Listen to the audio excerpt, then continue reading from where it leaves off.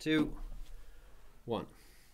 Good evening, church, and thank you so much for joining us tonight. My name's Cole. I'm the pulpit minister here at Central Church in Christ, and this is our Wednesday evening conversation through the law and the prophets. I'm so glad that you're able to join us tonight. If you're watching this on the Heart, or if you're listening to this, on the Heart and Hands podcast through Spotify or Apple Podcasts, I want to thank you for tuning in. Thank you for listening. We appreciate your support so much. If you're watching this on Facebook or YouTube, thank you so much for joining us. If you're watching this on Facebook, make sure to like and share the video. That really helps us out. And if you're watching this on YouTube, make sure you're subscribed and you have the bell turned on so you get notified every time we upload a video. If you enjoy this content, if you like this, if this is a blessing to you, I want to encourage you, go ahead and head over to our website at www.churchofvictoria.com and go ahead and hit that, click on that donate button and follow the instructions there, and you can go ahead and donate to this ministry.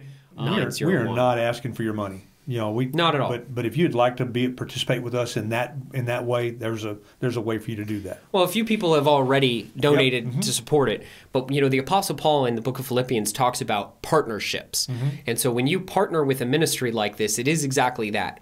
Partnering. Yeah. So you are involved in this ministry at that point. You are fully accredited any benefits from this ministry. What that means is when God looks at this ministry, the fact that you supported it financially means that you're involved. You're part of it. It's as if you were sitting here teaching yourself. Yeah, and so it's a pretty awesome benefit. That's why we mention it.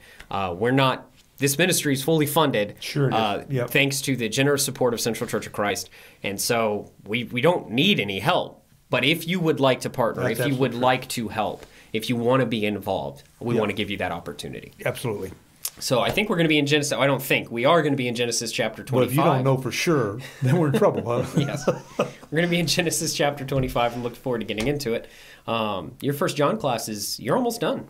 Yeah, I'll be done this week. Well, I should have been done this past week, and I didn't get to the last couple of verses that I want to get to, and then we'll finish that up this week, and then we'll go right into 2 John and start talking about 2 John. So, already been looking at it. There's some good stuff there, some stuff that I want to talk about. So awesome. Yeah, it's been going well.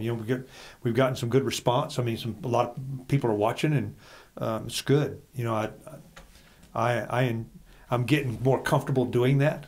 It's not easy. People look at it and say, "Well, you just talk." No, it's not that easy. When you know that you're sending it out over the airwaves and everybody can hear it, and you're recording it live. You make a mistake and it's out there. This re-recording.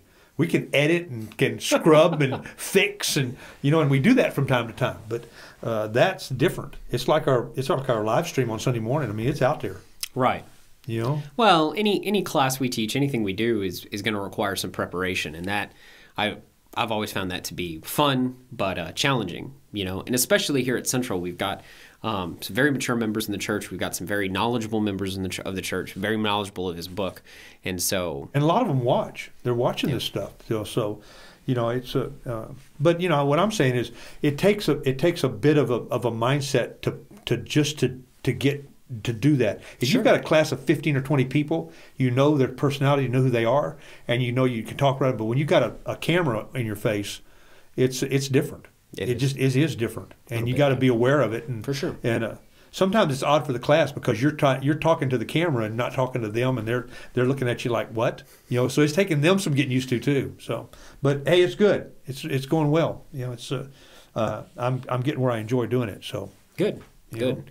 Well, and it's a great class. I've caught snippets of it, and Book of First John is an excellent book. It's a really good class for if you're looking for that kind of that elementary, that kind of a first principles kind of. That's kind of the way we. If you're just starting out. Kind of, yeah. It's not real deep. We've got classes here for that.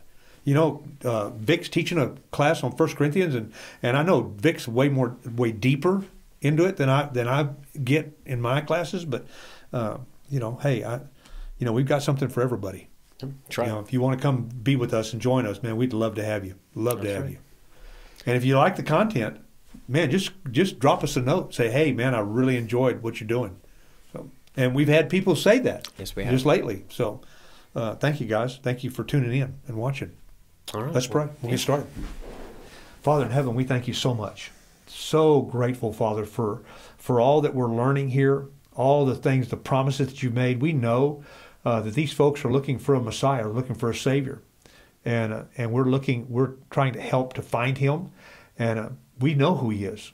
We have a relationship with Him because of you, and we can't say thank you enough. We ask your blessings upon us tonight as we study, that we might present this material in a way that people can learn and grow. And for those folks that are watching, you know the situations each one of them's in, and bring those folks to us to listen that need this kind of class, Father, and touch them in a very special way. Thank you for all of them that are watching, and all of them that will watch over the coming months that will watch these classes. Just bless them. And bless us again tonight. And it's in Jesus' name we pray. Amen. So, Dan, let me ask you something. Have you ever seen God answer prayer? Yes. Okay. Yes.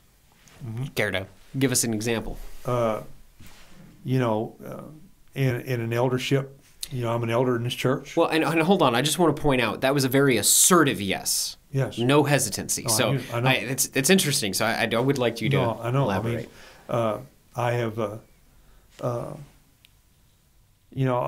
maybe I've talked about this one before, but when you're in a crisis mode as an eldership, many times the church doesn't have any idea what's going on.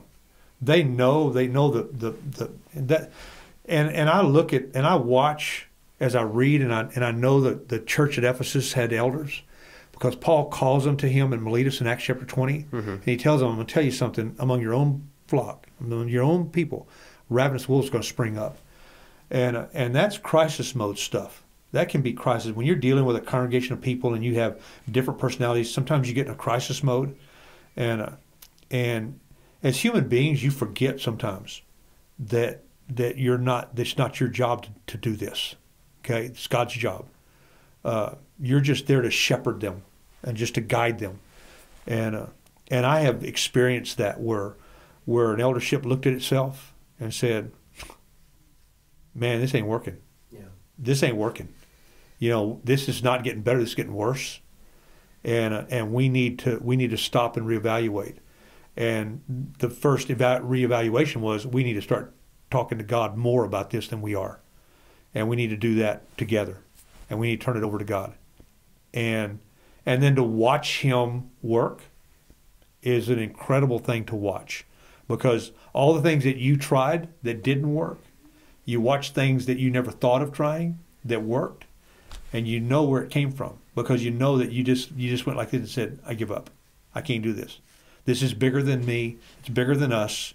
We've got to let God really take over. And, guys, sometimes an eldership can forget. We're human beings. We're men. We're human beings. We make mistakes, and we forget that this is God's church, not ours.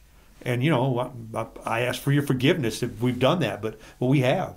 And we've needed God's help in situations, and to watch Him show up, to watch Him knock dominoes over, it's a fun thing to watch. It really is. I've seen it in people's lives. I've seen God show up in people's lives. I've seen them struggle with stuff. I've seen them we've lost people in this church, and seen God work in people's lives through those accidents and deaths in people's lives. I've seen it. I've seen God show up. Now, if you're not attuned to watching for God showing up, then you're probably not going to see it. You're going to attribute it to something else. I don't attribute it to that. I know that God has showed up.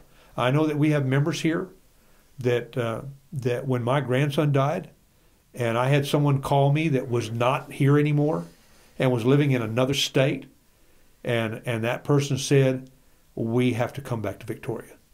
And they packed their stuff up, quit their jobs, and moved back to town. And it was because of and I hadn't talked to him in 2 years. And it was because of the connection that we got through the death of my grandson. And it was powerful. I knew it was God. I knew that God had intervened and was causing good things to happen through something that was so horrific for this whole church. This whole church was grieving, and it was something that was happening. And so I watched God work. Now, people will say, that's not really, I'm sorry, but that's, as a Christian man who's been doing this for going on 40 years, I believe that God shows up and works and is very powerful in what he does. Sure. I believe it. I don't have to have him put a gun in my ear, and I don't have to have him whisper in my ear. I know that God is real. I know that he's real. And if you don't, I would love to sit down with you. I'd love to show you passages in the text. I would love to see, for you to see that poof, where the lights go off and say, oh my, he was right. Yeah. You've seen God work in your life. And you know that there's no other explanation except that God showed up. You know that. Oh, yeah. Because, as men, we like to think that we're all that to all them. We do. That's what most men are like. And when a man can't take care of his family, when you have a family that's in absolute utter despondency, you're lost because there's nothing you can do. You can't fix that. Yeah. And I've said this before. I'm standing in front of a detective, and a whole bunch of detectives are standing all around me, and I know they're thinking, "This guy killed this kid." And I'm crying. He said, "Is there anything we can do for you?" And I said, "Yeah, there's one thing. Wake him up. I need 5 minutes. I need 5 minutes." He said, "Man, Mr. Spade, I'm sorry, I can't do that." I said, "I know that, but I need to tell him some stuff. I need 5 minutes." Because I knew that my family, and I'm going, man, this is not going to be fun, man, because my family is going to absolutely lose their minds. And they were. And I watched God show up in this, and the people here that just, I watched the lady, take my same son that lost his son and has 2 other children, and I watched her when he thought he might lose his children, that the mother was threatening, making some threats, and I watched her, this tough, hard, walked up and just grabbed him like this and just bawling. That's God working in people's lives. And if she's watching, she knows who it is. And that's God shows up. It's when you're a Christian and you believe in God, you attribute God's stuff to God. Yeah. People in the world attribute God's stuff to luck, chance, happenstance, or I'm just really that good. No, you're not. You're not that good. None of us are. Have to have God. And Abraham, Abraham, man, how many times he looked at it and said, because he had conversations with him. Yeah. God talked to him. When it was at Sodom and Gomorrah, he's standing there talking, as the angel walked off, and he's standing there talking to the ones left. And, he knows God showed up, and he still messes up. Oh, yeah. But, thank God that we have a God that's full of grace and full of mercy and full of love, and absolutely knows absolute. We did the small group, because this is the day after. This will come out in a week, but it's and we did the small group with all them little kids, and it was neat to watch, them kids, and I mean we have a great bunch of kids, and I got up and said, the one regret I have is I didn't get to experience that when I was a kid. I had to learn this stuff later on in life, and these kids are going to get the experience of their parents teaching them and training them. And I said, all of us in this room, there's probably 40 people here. All the people in this room have a responsibility to these kids and to these parents and to these families to help them do what they have to do, because that's what God's called us to. That's right. And God shows up, and sometimes he shows up through us, but God answers prayer. Oh, yeah. And we need to be praying for those families, for you and for Kevin and for Paul and for Sam and Sarah and for all these people that have young kids, Stockton, Jarrett, and Jarrett and Sarah, all these people that have little kids that, is our future of our youth group. Catherine and Richard. Catherine and Richard. And, so many of them. So many of them. And we need to pray for them. Satan is wants our families destroyed. Oh, yeah.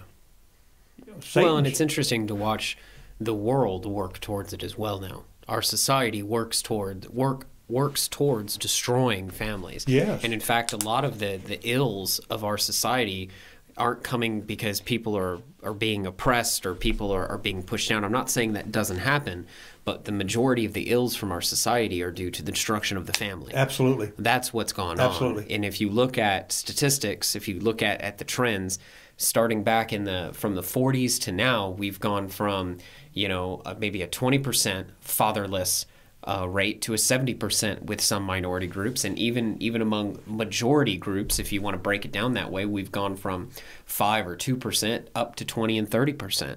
So and I would say it's probably higher than that. The thing that our society is struggling with is broken families. Yeah. The enemy has done an excellent job of destroying these families, and God was very specific from the very beginning.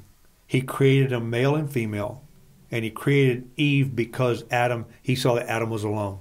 Yeah. What did he create? He created the family. He did. And they started having children. Yes. Right away, they started having children. We only know of 3 of them. Correct. But there were more children than that. More than likely. But we only know of 3. Cain, Abel, and Seth is all we know of. The only ones that we have names to, I think. I may be wrong, but I think that's all only ones we have names to, I think. But, they had families. That was a family, so God's big on family.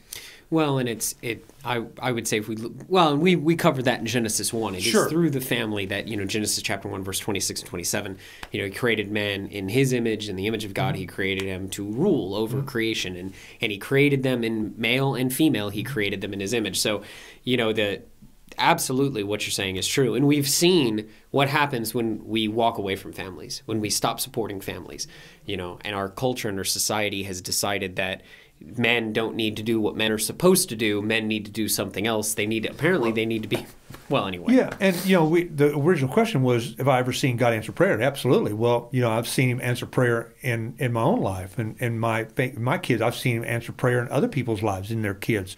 I've seen God show up. Sure. In a catastrophe of a family that's disintegrating, and you watch God, that you look at it and say, what am I supposed to do with this? Well, I can't fix this. Absolutely. In my own life as well. There's no question that before I became a Christian, my trajectory with my family was on the way to divorce. Mm-hmm. And God stepped in. We made that pledge and devoted ourselves to him. We converted to Christianity, and God stepped in and cleaned it up. It didn't happen overnight. We still have to deal with some repercussions from that time period. But my wife and I couldn't imagine, I remember before it was like I was looking for any excuse. Now I couldn't imagine going through life without my partner, without my wife. Sure, absolutely. And so, it's what our society is doing with families is horrible, and that's part of what we're doing here. Part of what we're doing here is going back to the book and saying, hey, what does God have in mind? And trying to get through some of this stuff is very obscure. Yes. And we're going to talk about something tonight that I had not seen before. I know it's there, but I had not seen it before, and it's just God loves. It says God is love in 1 John. God is love. And the way we perfect that and complete that love is we pass that love on to other people. He loved us, and we love other folks. He said, that's how they'll know that you belong to me, by the love you have one for another. Yes. And so, God's going to work in our lives. He promised he's going to. So there's a lot of things that God's doing that we don't see as answered prayer, but it is answered prayer. It may not be. Sometimes we're going to ask for things. And it says in 1 John that we have confidence that God will give us what we ask for. We have confidence. But there's a trailer to that. It says he will give us what we ask for when we ask according to his will. So if I know what his will is, if I'm striving to understand what his will is, and I'm going to only ask for things that God is already in his will. I'm going to ask that God protects your family.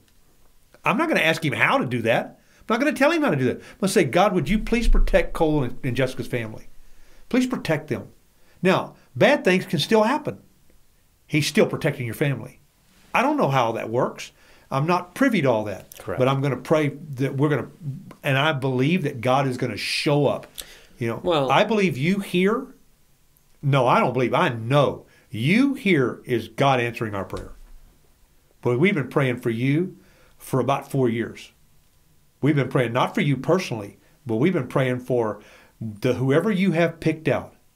Please work in his life, get him ready, get us ready for when he's here. And how did it click when it first got here?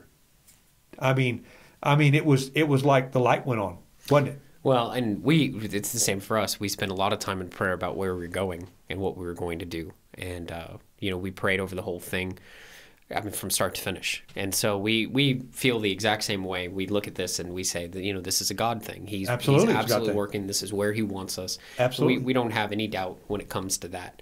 And so we definitely feel the same way. Well, and we're going to see that today in Genesis chapter 25. We're going to see God answer prayer. We're going to see God's promises fulfilled. And all of this is part of Genesis 25.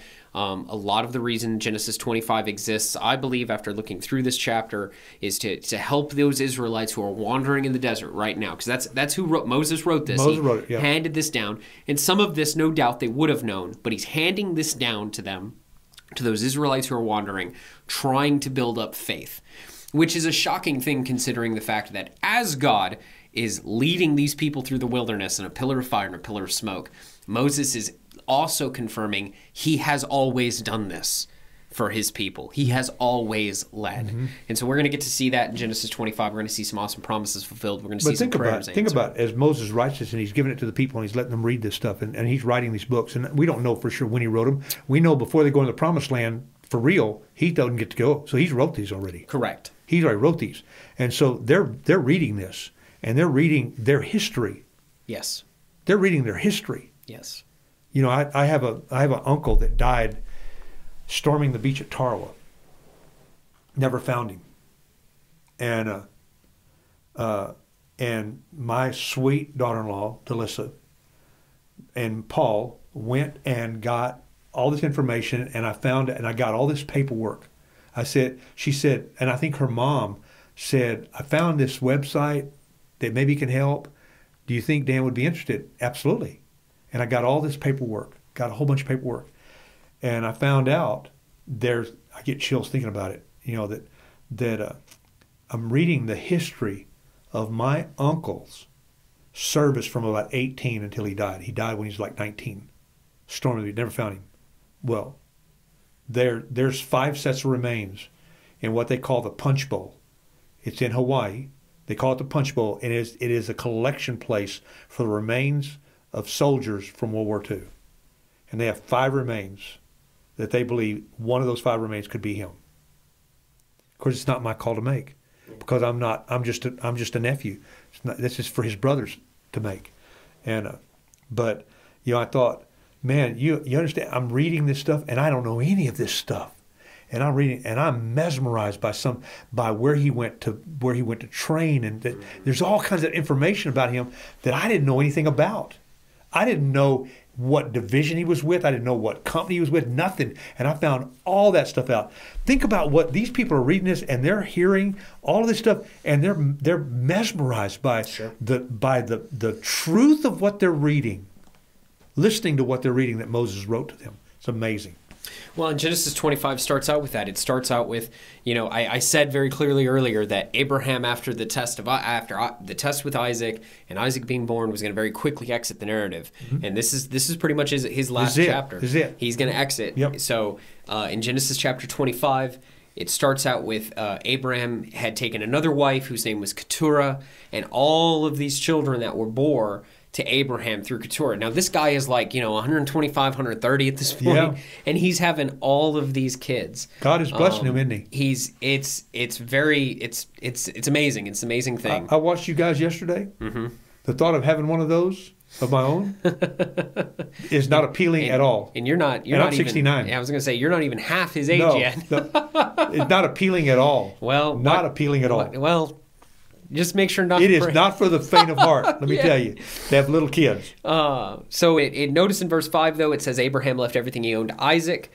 but while he was still living, he gave gifts to the sons of his concubines and sent them away from his son Isaac to the land of the east. So he does have multiple. He has a lot more kids. He does bless those kids. Abraham, I look at Abraham and I see a very loving father. He loved Ishmael. He even contended with God on Ishmael's behalf, saying, hey, can this be the son? When his wife Sarah became enraged at Hagar and wanted to get rid of Ishmael and Hagar, it bothered Abraham. And it was only until God came and said, hey, I've got him, that Abraham made that very difficult decision and said, fine, I'm going to give him a water skin. I'm going to send him away.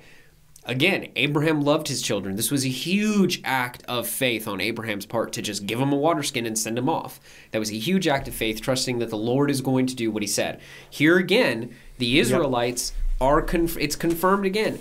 The Lord said, your descendants are going to be as numerous as the stars in the sky. Boom. Look at all of these descendants that and this is just first generation descendants. Yeah. These are the male children, by the way. Mm-hmm. I do not believe that there are any women mentioned here. And so, did he only have sons? Did he also have some daughters here? Of course, we look at it from the New Testament, and we know that when you look at it from a spiritual standpoint, Galatians chapter 3 says that we're all Abraham's seed and heirs according to the promise. So, his descendants are like the stars in the heavens because we are the descendants of Abraham, spiritually speaking. Not physically, but spiritually speaking, we are the sons of Yes, you're absolutely right. Galatians chapter 3 makes it very clear that if you have put on Christ, if you have made that commitment to follow him and have been obedient to him, and you are continuing to follow him, yes, you are absolutely spiritual children of Abraham. Absolutely. He is our father in the faith. And then in chapter 4 it says he adopts us. Yes. And so we have a legitimate right to the inheritance that is eternal life. Well, and Jesus confirms this when he looks at the Jews during his age who are rejecting him and says, your father is not Abraham. No. Even though biologically he was, your father is not Abraham, but rather your father is the devil, and you are liars and murderers. And he told him, he said, God could raise up children of Abraham from these rocks. Yeah.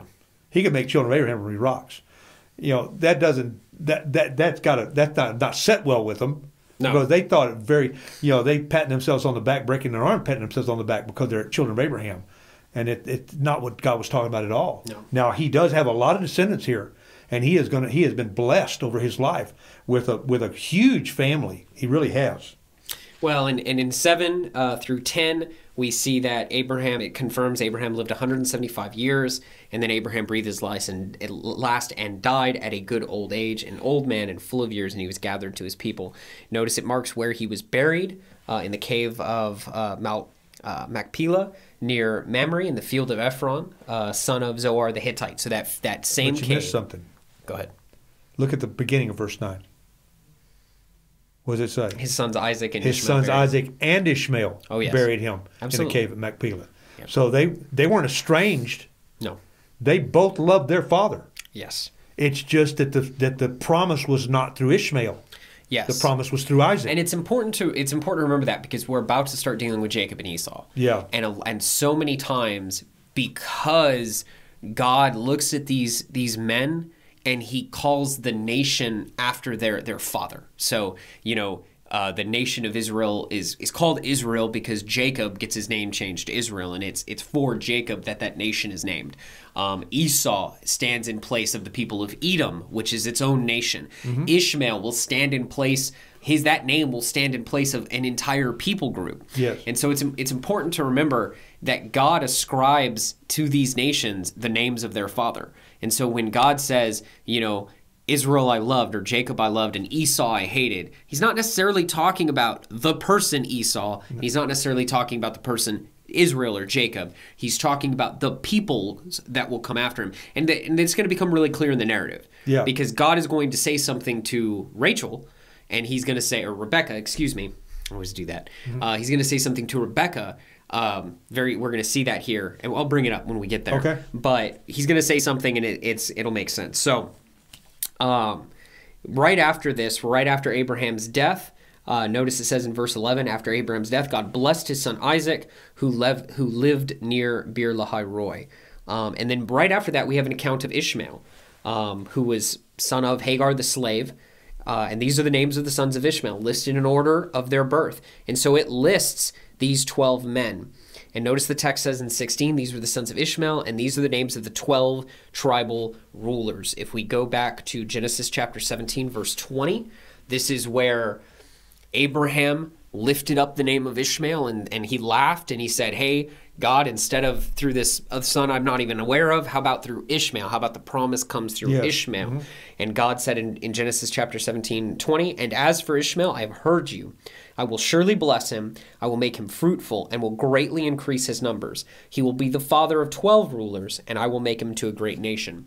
So when Sarah said, get rid of these kids, and God said, I will take care of him, don't worry. That was God reconfirming, I believe, this promise here. And Abraham acted in on faith and gave just a single skin of water to his slave and to his son and said goodbye. And off they went, him fully trusting that God was going to take care of him. This is then chapter 17, verse 20. That's God making the promise. And here in Genesis chapter 25, we have the confirmation of the promise. Yes. These are the 12 rulers. So God comes through on his word. Incredibly important. It's an incredibly important thing because there are all sorts of promises in the New Testament that we are made as Christians. Absolutely. I'm not promised, God has not promised me that he's going to make my son into a great nation or any of these things, but he has promised me some things. He's promised me forgiveness. He's promised me that I can enter into his throne room and receive mercy. He's promised me that he wants to hear from me. He's promised me that as long as I pursue his righteousness, food and clothing will be added to me. They're not something that I have to go out and look for. Which then begs doesn't mean I have to go have a job. Well, but then why do I have a job? Because God's going to bless me with the stuff that I need. But God's going to bless me with the stuff I need, being food and clothing, regardless of whether I have a job. That's not the stipulation. The stipulation is, now Paul says, let's make it really clear here. I don't want someone getting confused. Paul says if you don't You're work... You're stepping a hole here. Well, Paul says if you don't work, you don't eat. Makes that very clear. Says it in 1 Thessalonians, I believe. So Paul makes that clear. We are to be working. But why? If it's not to secure food, if it's not to secure clothing, why do we do it? Why do we work? I would argue we work so we have to give. So we have something to give back. That's why we work. I would say I work because God told me to. Because God commanded me to, and so I work. And that's an excellent answer as well. That absolutely is true. And I'm going to do what God told me. Absolutely. And you know, it's not always going to be fun. It's not going to always make any sense to me. Correct. But I'm going to do it anyway because that's what he said. And that's the commitment I made. And that's what commitment that many of us have made when we came to Christ on Christ's terms. We gave ourselves to him. We decided to start following him. We denied ourselves and said, I'm going to do it. And many times it doesn't make any sense. To turn Ishmael out into the wilderness doesn't make sense to a father. No.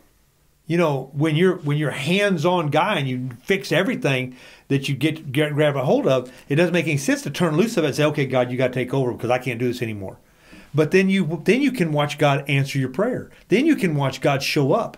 Oh, yeah. When you can finally let go and say, okay, you know, I'm gonna have a.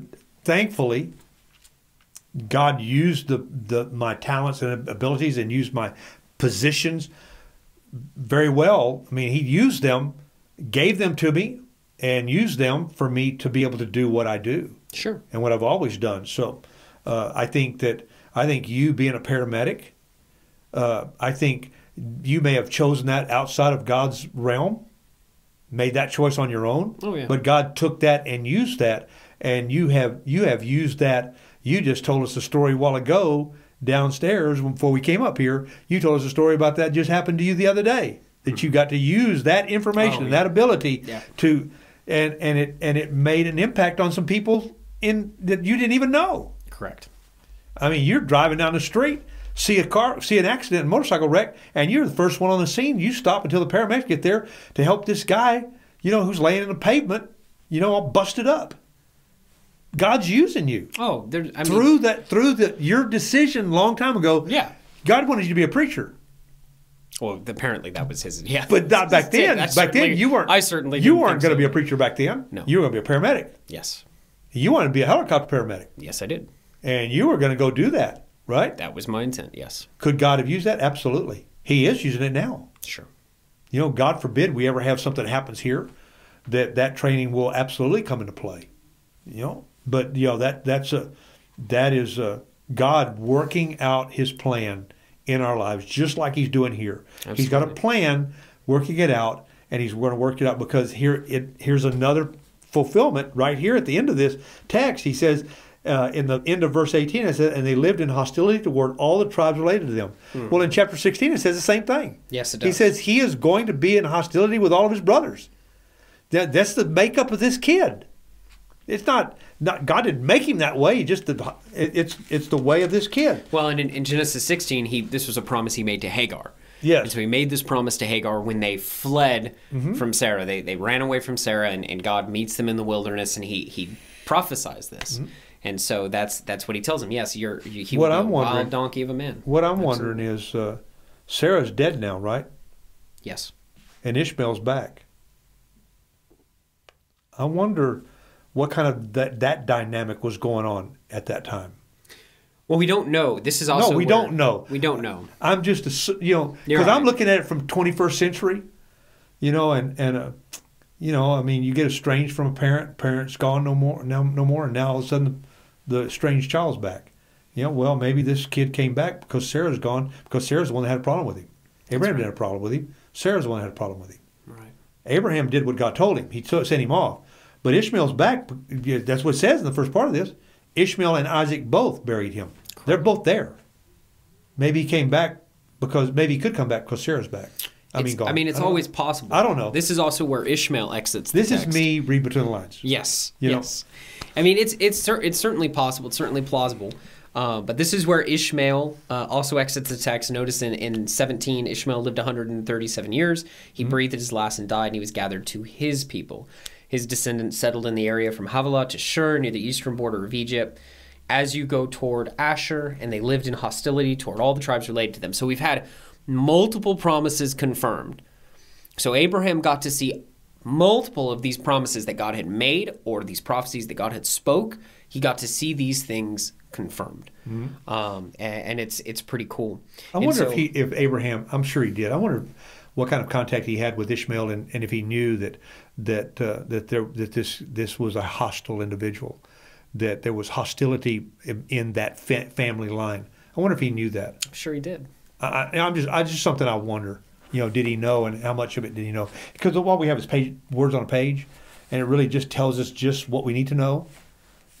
John tells us that what we have written about Jesus is enough, but there's so much more.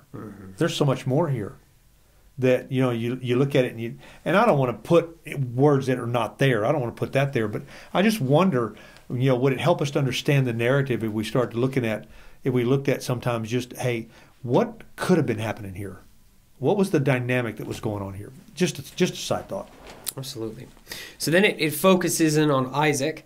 Abraham became the father of Isaac, and Isaac was 40 years old when he married Rebekah, daughter of Bethuel the Aramean from Paddan Aram, and sister of Laban the Aramean. Isaac prayed to the Lord. Now this is interesting.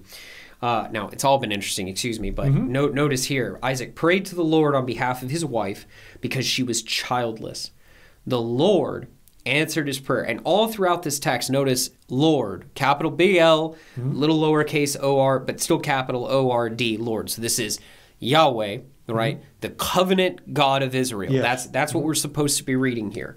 So that he prayed to the covenant God of Israel, the Lord, on behalf of his wife, because she was childless. The Lord answered his prayer, and his wife Rebekah became pregnant. The babies jostled each other. So that's awesome. Isaac prays. He looks to God. Wonder where he learned that from. Learned from his father. From his father, no doubt. He prays to the Lord on behalf of his wife because there's this problem. His wife's not getting pregnant. He prays the Lord on behalf of his wife. The Lord answers his prayer, and his wife Rebekah became pregnant. And that's really all it says about that initial struggle. It's 2 verses. Huge thing going on here. Your wife isn't getting pregnant, so how long has that been going on? And now God, you pray to her, and how long did it take? We don't know. It doesn't say. No, it didn't tell us. There's no doubt a lot of struggle there, but it doesn't tell us anymore. In verse 22, the babies jostled each other within her, and she said, "Why is this happening to me?" So she went to inquire of the Lord. The Lord said to her, So what do you have here? You see, Isaac prays. Rebecca's got a problem, she prays. Okay? So we have a family here that is a family of prayer. If you want to just look at and stop right there, you ask yourself, is my family a family of prayer? When problems happen, do I take it before God? Do I take it before God as a husband? Do I take it before God as a father? Do I take it before God as a wife and a mother? do I take it before God? You know, I mean, I watched you guys last night, and mothers were there too, and I watched the dynamic of you guys and you families, you know, interacting with these kids. It's a great thing. That Friday night youth small group is a great thing. You know, you guys are, you know, those little kids all came up and they all did their memory verse, and it wasn't an easy memory verse. This was a fairly decent memory verse, and I mean, it was the Shema, which is 2 verses long. And it's, you know, I mean, it's easy to recite when you know it, but it's not easy to recite when you're trying to learn it. Well, we said Jesus' version of the Shema. I understand. So it adds one extra thing, right? The Shema in Deuteronomy chapter 6 is, you know, love him with all your heart, soul, and strength, or mind. I can't remember if it's one, but it's Jesus has both. Yeah. And so it is a wordy one for sure. Yes, it's wordy for, especially for kids. And some of those little kids were this big. Oh, I love watching the little kids. You know, little 3, Hannah. 4, Hannah 2, saying this stuff. I know. They can learn. They can memorize it. Absolutely. It takes practice. And I'm looking at this, and I'm here we have, you know, Isaac's going to make some mistakes. Yes, I understand that. And Rebecca, I mean, these are not perfect people. I didn't see perfect people last night either. No. These are flawed families with individual problems, trying to raise children in a world. And I got up there and I said, guys, these kids have no clue that they have been born with a gold spoon. From my perspective, not literally, but from my perspective, I didn't have that. So my look at that, I'm saying, I have to help. I've got to help. I've got to sign up to teach Bible classes if I'm able. I've got to babysit. I've got to do that. I've got to help. I've got to be, if nothing else, I got to pray for these kids and these families, because if that's all I can do, then that's what I need to do. Absolutely. Because this is that important. That's right. You know, this is that important for these two. Isaac he wants family. He knows that God's told him, I'm going to bless you through your descendants. Well, he's in the same boat his father was in. And here, his wife, now she's got a problem because she's got something going on inside of her that she don't understand. She's pregnant now, and now she's got rumblings inside, and there's a conflict inside of her. I don't know what that feels like, ladies. I have no idea. I'm just telling you that in this verse, she says, uh-oh. And what does she do? Praise. She can't go to the doctor. She goes to her father. She said, so she went to inquire of the Lord, went to the altar, offered a sacrifice. God, please help me. And what does she believe? That God's going to show up. And he does. You got to ask yourself, if you have children, if you're one of those families and you're watching this, pray for your children. Okay. God will show up. I promise. I'm going to pray for them because I know that God will show up. I know he will. He's going to do great things in these families, these kids. Now, does that mean all of them are going to be faithful? No, I don't know that. Are all of them going to accomplish everything? I don't know that either. But I know that God's going to show up. There's certainly a lot less of a chance of them growing up to follow the Lord. There's certainly a lot less of a chance of them growing up to seek after him and to follow him if we're not praying over them, if we're not teaching them about the Lord, if we're not raising them up to do those things. We're going to see that Isaac in next chapter, we probably won't get there tonight, but the next chapter, Isaac has learned some bad stuff from his daddy too. Yes, he has. He's learned some good stuff, but he's learned some bad stuff too. And those families, some of those kids are going to learn the good and the bad. They need to be, they need to be praying with their children. They need to be memorizing these scriptures with their children. They need to be talking about God and not arguing all the time amongst themselves. Absolutely. And I look at this and say, here's this lady and this guy, and they are in the seed line of Jesus. He's not the guy. No, the guy will come from him. Yes. He's not the guy. Well, and that's kind of been the question. If you remember from Genesis chapter 3, verse 15, we're waiting on a seed. Yeah, we're waiting. Now, Isaac has been the son of promise, and the text has made a big deal about Isaac. And even up until this point, it looks like Isaac's looking pretty good here. Yeah, but he's you know, my wife isn't pregnant. Let me pray over her, and then Rebecca is prayer as well. And so, wait a minute, is this well? And the next chapter is going to tell us. The next chapter, Isaac is going to fail a test, just like his father did. Just like his father. Exactly the the same test. Same test, same failure, same scenario, everything. It's the same guy. The same guy. Well, and notice that God just showed up. The same way Abraham failed, right? God tells Abraham, hey, go and do this thing. There's famine in the land, and then he fails the test. Yeah. It's the same. Isaac is going to fail in the exact same way, and there's a reason for that. There's a narrative structure here that is comparing, that is making this contrast. But notice what he says to Rebecca. I want to cover this at the end here, and then that way we can move on next time. Why is this happening to me? She asked the Lord. So she went to inquire of the Lord. The Lord said to her, 2 nations are in your womb, and 2 peoples from within you will be separated. One people will be stronger than the other, and the older will serve the younger. Now, this is talking about the nations that will come from her. She's pregnant with Jacob, and she's pregnant with Esau. And Jacob is going to come, and he's going to end up being the patriarch of the nation of Israel. He will have his name changed. He will become Israel. He will have his name changed to Israel. Yes. And it's his 12 sons that will be the tribes of Israel. That Jesus will come from one. That Jesus will come from, correct. The other son is Esau, and he will become the patriarch of a different nation. The Edomites. The Edomites. And this promise is about them. And it's important to remember that, because God will later say, Israel I loved and Esau I hated. He's not talking about people here. He's referring back about nations. To these nations. Nations, yes. And he certainly did love the Edomites. The idea that he hated all of the Edomites is just not true. He tells the people of Israel when they're going up into the promised land, these are your brothers, leave them alone. Yeah. Now, when the Edomites decide to become a wicked people, he will judge them. He will bring judgment on them. Guess what? When Israel turns away from God, he's going to judge them too. When we do that, he will judge us too. That's right. We sometimes get this mistaken impression that only the Israelites followed or served God. That's not true. That is not true. That's not true. That is not true. It is very, very likely that Abimelech in the next chapter is going to say that he recognizes that God's been blessing this kid. Yes. Well, and it's very likely that other tribes, specifically from Abraham, you saw how many kids Abraham had. You think he didn't teach his kids about God? You think he didn't say anything to his children about Yahweh whom he serves? Absolutely he did. He absolutely told Ishmael as well. And so this idea that only the Israelites followed. Now, the promise is going to come through them, and they are going to be his nation. But there is plenty of other archaeological evidence to indicate that there were more followers of Yahweh than just the Israelites. Now, did he have the same relationship, the same covenant relationship? No, of course. Because they weren't the people of the promise. They were not the people of the promise. No. But God has always cared about people. All people are his creation. That's why when he looks at Abraham, he says, all nations of the world will be blessed through you. Yeah. He has always loved. You don't believe me? Go read Jonah. Go read Jonah and see how God works to save those sailors. He cares about everyone, even you.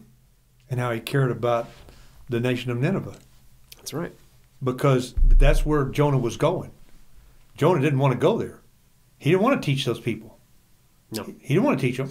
Well, and they all repent. Well, right, yes. But what God told Jonah, this is what's awesome about that story. God didn't tell Jonah, hey, go preach to the Ninevites so they repent. He told Jonah, you go tell them Ninevites, I'm going to wipe them from the face of the earth. Mm-hmm. That's what he told Jonah. And Jonah, knowing his God, knowing that the Ninevites might repent, decided to go the other way because he didn't want to give the Ninevites an opportunity. And when he went there, what did they do? They did repent. Yep. And God spared them. That's right. We serve an awesome... God loves his creation. And we serve an awesome, merciful God. Absolutely. Absolutely. And he is calling all people.